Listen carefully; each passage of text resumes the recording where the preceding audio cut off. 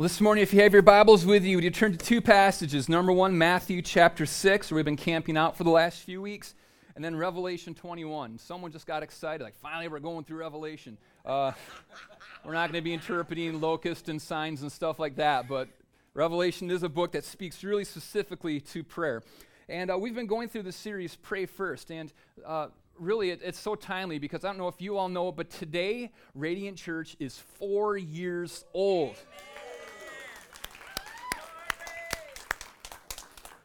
4 years ago, we were a group of about 20 people who had a dream and a vision and nothing else.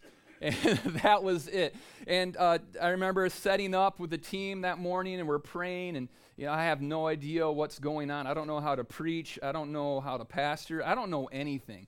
And so it's miraculous to still see. I think there's 2 families that are still with us from our first Sunday, which God bless you that we're still here from all that time when we had no idea what we were doing, and we made every mistake that you can possibly make. But God's been in this, and he's done something incredible because 80% of all churches close within the first 5 years. 80%. The odds are stacked against you when you go out and decide that you're going to start a church. But despite the fact that we made every mistake in the book, God took a group of 20 people, and his 4 years has turned it into 200 people.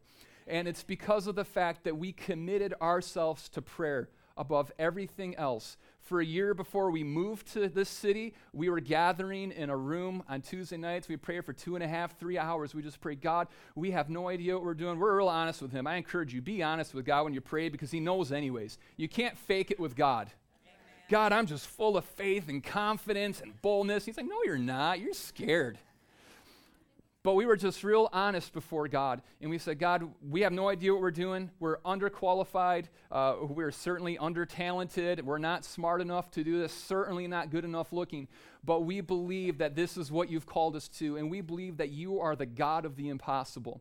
And that whatever you've called us to do, if we will be faithful and obedient in doing it, then you are going to put your hand on it, and you're going to accomplish your will through it. So we got together, and we prayed our hearts out. We prayed for the city. We prayed for the marriages of the city. We prayed for healing for people in the city. We prayed for people from the different faiths that are already here, that they would have revelation of Jesus and that they would come to know him. And we've seen Muslims, Hindus, Buddhists, atheists, agnostics, self-righteous Christians, and everybody else decide to make decisions to follow Jesus.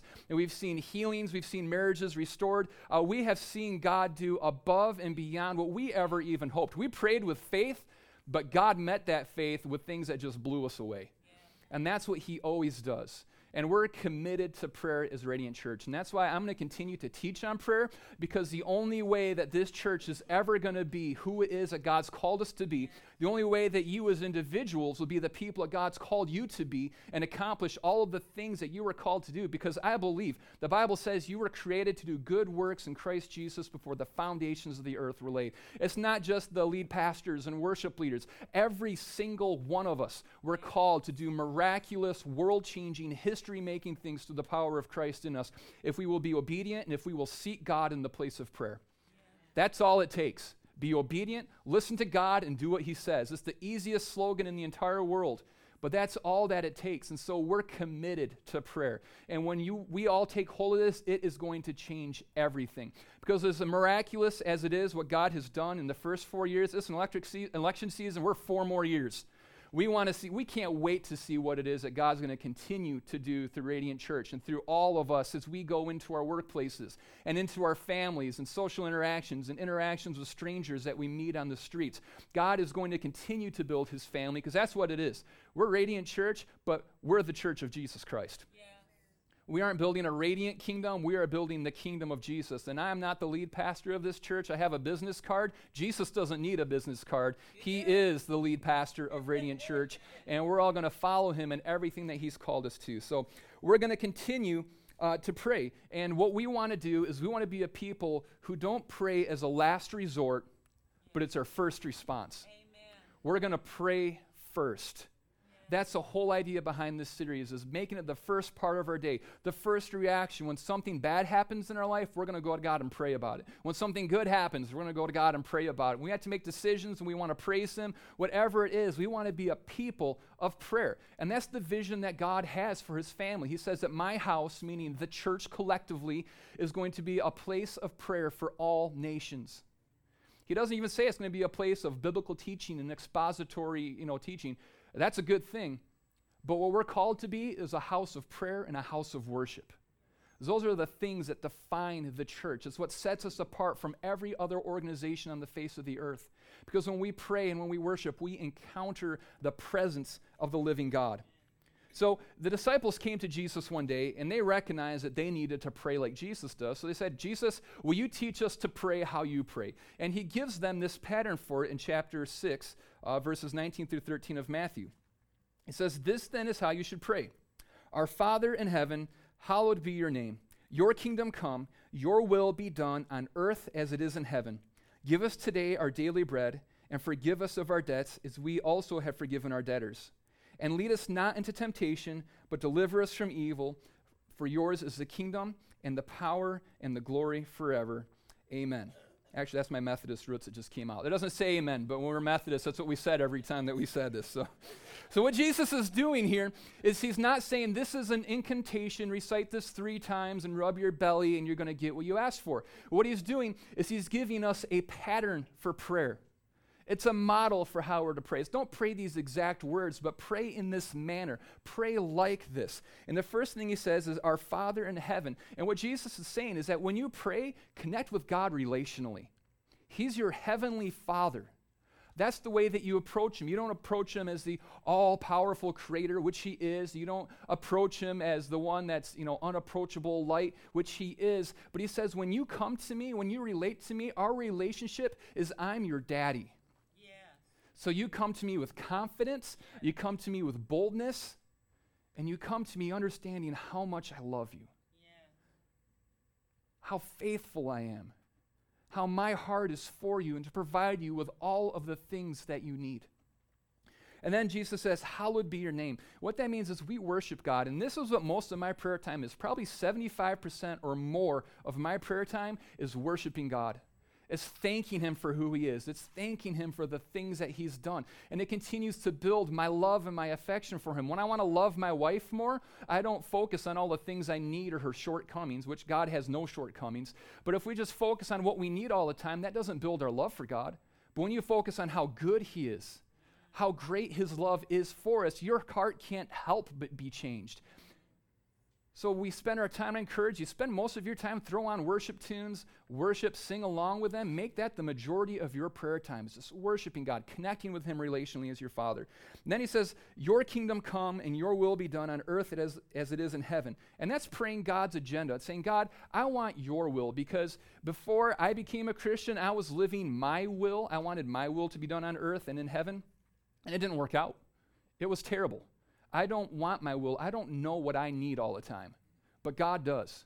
And that's why I say, God, I want your will, because you're good, you're faithful, you're perfect, your plans are for me, they're for me to prosper, they're for the entire world to come into alignment with your kingdom. God, I want your will to be done on earth as it is in heaven. And then we pray, give us today our daily bread, which means that we're utterly dependent upon God.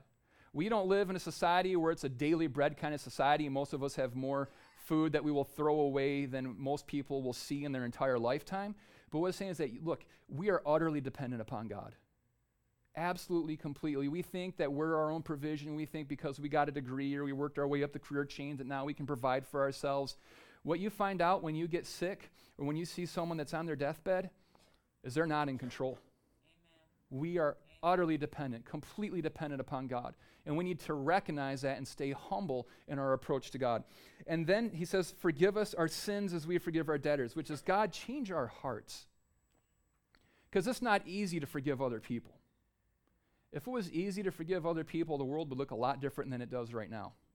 I would have cried. I'm not a big crier, but I would have cried a lot less in my life if it was easy to forgive other people.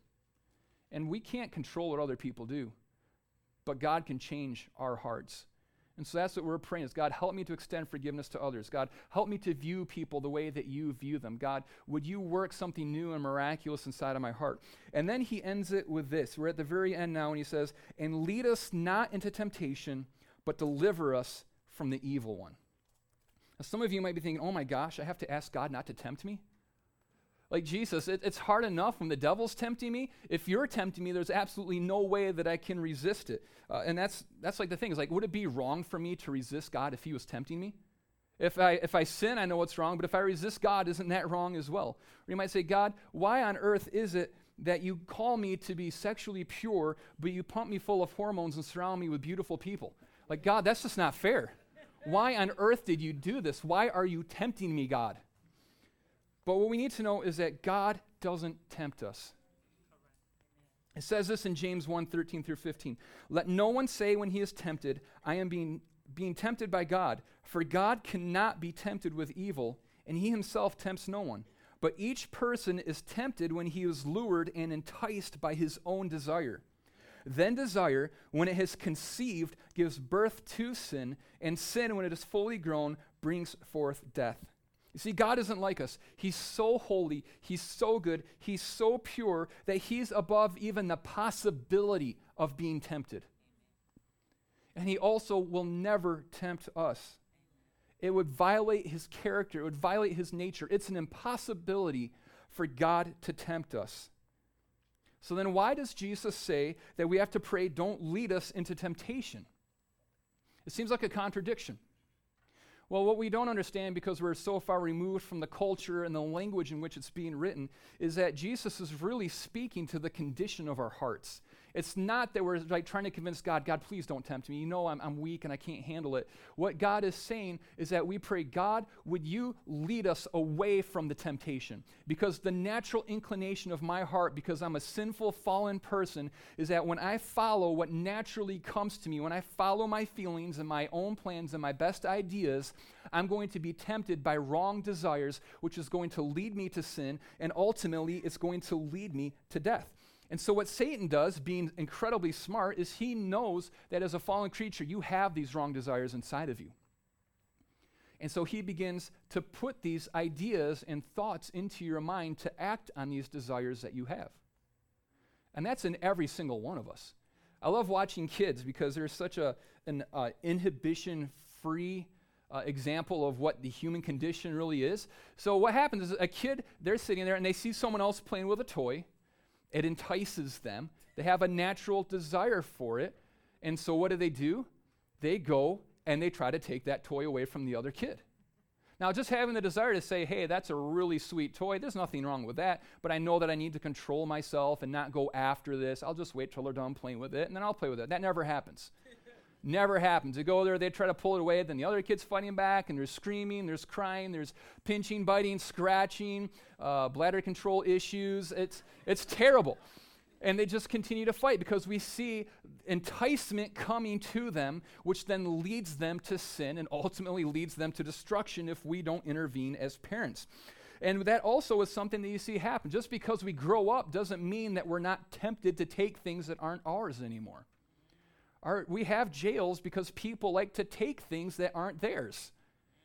And we have companies that are full of people who haven't been caught, but they're taking things that aren't theirs because they're enticed.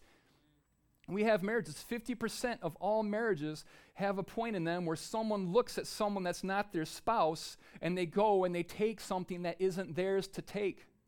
Just because we grow up doesn't mean that our hearts have really changed. It doesn't mean that we're not still continually tempted. It doesn't mean that Satan isn't trying to entice us and continue to cause us to sin. That's what our hearts are. That's what we need to be led away from, because that's what's always going to happen to us. Or you might even say, well, I'm incredibly spiritual. I don't take things from people. That's not what I struggle with. I have an enlightened heart. Well, let me ask you this. And this is, I'll get really un-PC here. We're going to go into a hot topic. How do you, in your heart, as a mature Christian believer, feel about ISIS? I think we can all agree they're a pretty terrible organization. We don't agree with their values, their bylaws, their founding documents, whatever. They're a terrible, group of people are bringing so much death, so much hurt, and so much destruction into this world. They're as opposed to God as you can get. So what's the natural inclination of your heart towards ISIS? I tell you what both political parties think is that we need to destroy them. That you hear people like, we need to turn their sand to glass, kill every last one of them. We need to bring righteous fury down upon them. But is that the gospel response? That's the heart response. That's every single one of us. When you see the way that they're torturing people and killing them and what they're doing to women and children, that you can't tell me that your heart's like, oh, bless them, Jesus. I want to lay my life down for them so that they might know the good news of Jesus Christ. That's not the inclination of our hearts. We want them destroyed. But that's evil inside of us. That's not the gospel response. That's not the God response. You know what the gospel response is? It says that we're supposed to pray and to bless our enemies. We're supposed to love those who hate us and would persecute us. We're supposed to lay our own lives down so that they can know Jesus. But is your natural inclination of your heart, I need to go and die for these people so that they can see the love and the grace and the mercy of Jesus? That's not the natural desire of my heart, because there's still evil in me. And I'm enticed to sin. But we have to allow our hearts to be changed and to be remade into the gospel response to these things. We can't follow the desire of our heart. Or even this, let me ask you, would you have even cared at all about any Muslims? Would they be on your radar at all if it weren't for ISIS and the threat that you perceive them to pose on you and your family and your way of life? I think most people would never, ever think about someone of another religion as long as they're being peaceful, not interfering with our life. We don't care. And that's the PC thing now. It's like, hey, all religions are great and they're all so good and they're beautiful and all this stuff. You know what? That's not the gospel response. You know what we believe? Is that that's evil too. If that's in our heart, if we don't care about someone of another religion as long as they aren't messing with our life and we're happy to watch them live a Christless life and go into a Christless eternity, then that's an evil response in our hearts as well. Because every belief system that sets itself up to oppose Jesus is evil. It doesn't mean that the people are evil, but they're living in bondage because they've been believing a lie that Jesus came to set them free from. And we've been empowered, we've been called to go and in love and in grace and mercy preach the gospel so that all people of all faiths and of no faith can come to an understanding of how great God's love is for them, that there is forgiveness of sins, that we have a heavenly Father who loves us and who gave himself up for us so that we might receive his life. And that's our response. That's the gospel response, but it's not the inclination of our hearts. This is what it says in Jeremiah 17:9. The heart is deceitful above all things and beyond cure. Who can understand it? It doesn't say that we need some better techniques to control and to keep our hearts in check. It says that our hearts are deceitful and it's beyond cure. There's nothing that we can do to make our hearts right. It says in Proverbs 16:25, there is a way that seems right to a man, but in the end it leads to death. Amen. Our hearts will always lead us into temptation. And you've seen it happen again and again in your life. How many times were your heart was just so sure of something only to find out it was completely wrong and it led you to ruin and to destruction? We can't trust our hearts. That's the anti-American ideal. We're always like, you got to follow your heart. You got to be true to yourself. You got to be who you are. No, who I am is terrible. My heart does nothing but bring me heartache. And I can't deliver myself from this situation. And that's why we need deliverance. Yes. That's why the next part of the prayer is after, lead us not into temptation, but deliver us from the evil one. Because every single one of our hearts needs deliverance from the condition in which we were born into. Yeah. Every one of our hearts needs deliverance from the evil desires that we have inside of us. And it's something that we cannot save ourselves from. We all struggle with sin in our life, whether it be, lust or pride, greed, anger, hate, jealousy, gossip, sexual immorality, you name it, whatever it is. As long as you are walking on this earth, you are going to continue to have evil inclinations inside of your heart that you cannot control yourself, that you cannot change yourself. You need Jesus to deliver you. The imagery here is going back to when God led the Hebrew people out of Egypt. They were living there as slaves. There was nothing they could do. They were in bondage. They were in chains. They had no say over what was going on in their own life. But God came and he miraculously delivered them up out of the land of Egypt and led them into the promised land. He gave them new life. He gave them new identity. And that's what every single one of us needs, is we're living in bondage to sin. We're living in chains to sin. We can't break them if we wanted to. How many times have you met someone and there's a sin issue in their life and they're not a believer and they keep trying to fight against it and break it, but they can't because they're a slave. No matter how much you want to break free of this sin issue, you cannot do it of your own power. It's not inside of you because you have a master that is over you. It takes the miraculous power of God coming and breaking the chains of bondage inside of your life and freeing you and leading you into a promised land and giving you new identity, giving you new life. That's what every single one of us needs. We need deliverance from the sin issues inside of our life. And that's what Jesus came to give us. Yes. Because what Jesus does is when he went to the cross for our sins, took on all the sin of humanity, everything you've ever done, everything you ever will do, he took that to the cross. And when he died on the cross, he paid the penalty for your sin and gave you new life. And if you have new life, you have a new identity. And though you might have been a slave to sin, that's not who you are anymore. Jesus broke those chains, every single one of them over your life, and now you have the ability to live in the freedom that God has given you. We used to be a people that no matter how much we wanted to live a righteous life, we couldn't. And now we're a people, because of Jesus, that we have the ability to live a life free from sin. And when Jesus returns one day and we have new glorified bodies and his kingdom is fully here, we won't even have the ability to sin. And that's what I'm looking forward to. But right now, in the life that you're living, with the sin issue that you're dealing with, and every single one of us has them, Jesus has the ability to deliver you from that. You need to stop trying to fight of your own power and your own ability. It's not that you need better discipline. It's not that you need better coping skills. Discipline is a part of this, but you can't break those chains on your own. But Jesus can. And Jesus has. Amen. And that's why we pray, lead us not into temptation, but deliver us from the evil one. Because we need to be led a new way. We need to be delivered from the sin issues in our lives. And then he says, as he wraps up the prayer by saying, for yours is the kingdom and the power and the glory forever. And what that means is that our faith and confidence is fully in God.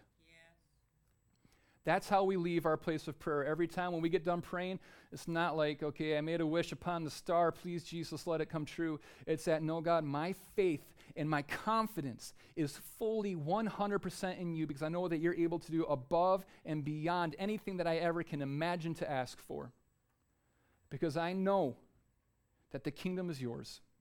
I know that all power is yours. And all glory is yours forever. Now, it's easy to leave the place of prayer with that kind of confidence the first time you pray for something. The first time you pray, like, Jesus, would you do this? I know that you can do it. I believe you're going to do it. But what happens the 100th time you're praying for something and you're still waiting on God? Amen. What happens the 1,000th time that you're still praying for God to answer this? Are you still walking out of the place of prayer with that same confidence in him? And in his ability to be your deliverer, and his ability to be the one that is your provider, and his ability to bring his will about on the face of the earth. What happens when the person who's sick, who you've been praying for, dies? What happens when your marriage falls apart? When your business fails? What happens when the dream that you had in your heart is broken? Are you still able to have the confidence in God and who he is and his ability to bring about everything that you've asked for. Because every one of us have had those broken moments in our life. We've had those moments where we feel like God's failed, where the prayer hasn't been answered. You don't see how everything could ever be right again. But here's how we can put our faith and our confidence fully in God, regardless of what it is that we're seeing around us. And it comes from the book of Revelation. In Revelation 21, John's been having a prophetic vision of the future that awaits all of us who are followers of Jesus Christ. And this is what it says in verses 1 through 7. Then I saw a new heaven and a new earth, for the old heaven and the old earth had disappeared, and the sea was also gone. And I saw the holy city and the new Jerusalem coming down from God out of heaven like a bride beautifully dressed for her husband. That's us. We're the bride. And I heard a loud shout from the throne saying, "Look, God's home is now among his people. He will live with them, and they will be his people. God himself will be with them, and he will wipe away every tear from their eyes, and there will be no more death or sorrow or crying or pain. All these things are gone forever." And the one sitting on the throne said, "Look, I'm making everything new." And then he said to me, "Write this down, for what I tell you is trustworthy and true." And he also said, "It is finished. I am the Alpha and the Omega, the beginning and the end. To all who are thirsty, I will give freely from the springs of the water of life. All who are victorious will inherit all these blessings, and I will be their God, and they will be my children." That's the hope that every single one of us has. And let me tell you this, every prayer that you pray, the answer to it ultimately fully awaits the return of Jesus and the fullness of his kingdom. Yes. Every prayer that you pray. Yes. Some of the hardest things that I've had to do in my life is when I'm sitting with someone as we're watching a loved one pass from this life into eternity. And that prayer isn't answered. In my own family, having lost my father-in-law, and my family having been affected by suicide and other tragic losses like that. And you wonder, God, how can my heart ever be made whole again? God, what is the hope that I have? God, what's the answer to this prayer as I've watched this person perish? God, as I've watched this marriage fall apart and I didn't see what it was that I was asking for. God, how do I reconcile that you are good? How do I reconcile that your prayers, that our prayers are answered, that you are a good Father? God, how do I reconcile all of these things with the incredible heartache and the pain that we see in the world around us? It's because we know that the 80 or so years that if we're lucky we have on this earth pale in comparison to what it is that awaits us. Amen. Every time I read that verse where God says, "Behold, I make all things new," every time I tear up because I think of every hurt I've had, every person that I've lost, every time I've seen where it didn't seem like God was victorious in it. And I see the promise that we have that every tear will be wiped away, that there's going to be new creation, that all pain and all sickness is going to be gone forevermore. We will never grieve again. That's the hope, that's the promise that we have. That's why we go so confidently into the place of prayer, because our confidence isn't fully in what God's going to do right here, because even if he heals you, you're still going to die. Even if he saves your marriage, it's still going to be messed up at some point again. That's what our salvation is. The salvation isn't that we prayed a prayer, a magical prayer, and now, yay, we're on our way to heaven. Salvation is when Jesus brings new creation, when he makes all things new, when sickness and death and hurt and pain are all put away forever. That's what salvation looks like. That's what we're waiting for. And it isn't just that it happens up in heaven someday. It's that all things are made new here on earth and in our hearts and in our bodies. That's the hope that we have as Christians. That's the message that we have to proclaim to all people. That's the comfort that we have as we grieve and as we hurt ourselves. And every time that I go through one of the hard seasons in my life, this verse continually comes to me. It says in Romans 8, chapter 18, "Yet what we suffer now is nothing compared to the glory that he will reveal to us later." Amen. Listen, Jesus never promised us that life was going to be easy. He told us the opposite. The life verse that you can put on your refrigerator is that in this world you will have trials and tribulations, but I've overcome the world. So I don't know what hurts you've been going through in life. I don't know the heartaches that you have, but Jesus does. And it says that he bottles your tears. Every one of them is precious to him. And he's not coming just to make things better. He's coming to make all things new. And the heartache that you've gone through and that you're going through right now won't even be a memory when we enter into eternity. And we, for the first time, get a glimpse of how good God's glory is. When God lives with his people. It says that in the new creation there is no sun, there's no light, because the glory of God is the source of light. That's what my hope is in. And that's why every time when I finish my prayer and I say amen, I walk away with peace and joy and confidence, because I know that he's overcome. And I know no matter what I see on this earth, all things will be made new. Would you pray with me this morning?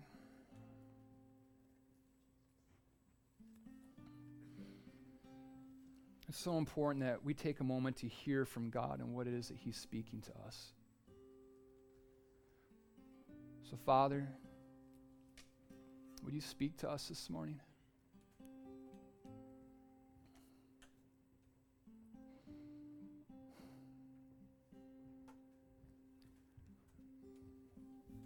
God, would you show us the areas where we've been led into temptation over and over again, and we need your deliverance. Yes. Jesus, would you spotlight that in our hearts now? Would you speak that to us? And not so that we would feel condemned or ashamed about it, because we know the place that our deliverer is coming to free us from. And as God's put that on your heart,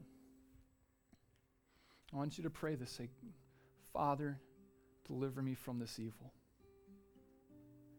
Break this chain over this area of sin in my life. Bring me freedom. Bring me life. Bring me your strength to stand against the temptation, to resist the enemy by your grace and by your power. And Jesus, would you confirm that in every heart that just prayed that they're free, that they're broken over them? Maybe this morning you need the hope of the new creation. There's an area of hurt, of heartache inside of you because of something that hasn't gone the way that you had hoped. And maybe you feel like God's failed in this area, or it's just so incredibly raw and broken. God, for every heart right now, would you give them a glimpse of glory, a hope of glory? Would you confirm to them that all things will be made new, that their tears will be wiped away by you, that God himself is going to wipe away the tears and to comfort them? Or maybe this morning you've never made the decision to follow Jesus, but you want that hope. And this morning you just say, Father, forgive me of my sins. Give me new life. Change my heart. Jesus, I make you my Lord. Speak to me, and I'll be obedient to everything that you call me to follow everything that you speak to me.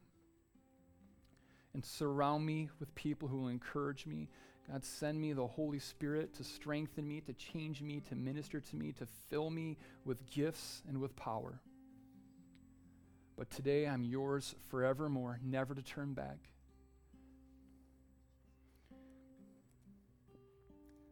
Father, would you continue to advance your kingdom in our city?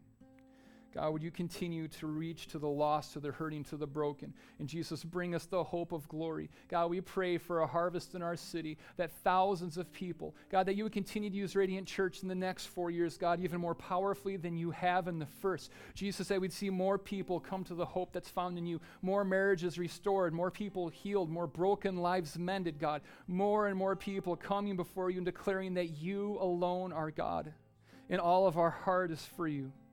Jesus, we pray for your anointing over us. God, we pray for your wisdom, God. We pray for your vision in everything that we do. God, build us up to be those who are messengers of life. In the name of Jesus, we pray. Amen. Amen. We're going to continue to worship this morning. I encourage you, just let God continue to speak to you as we remember his goodness.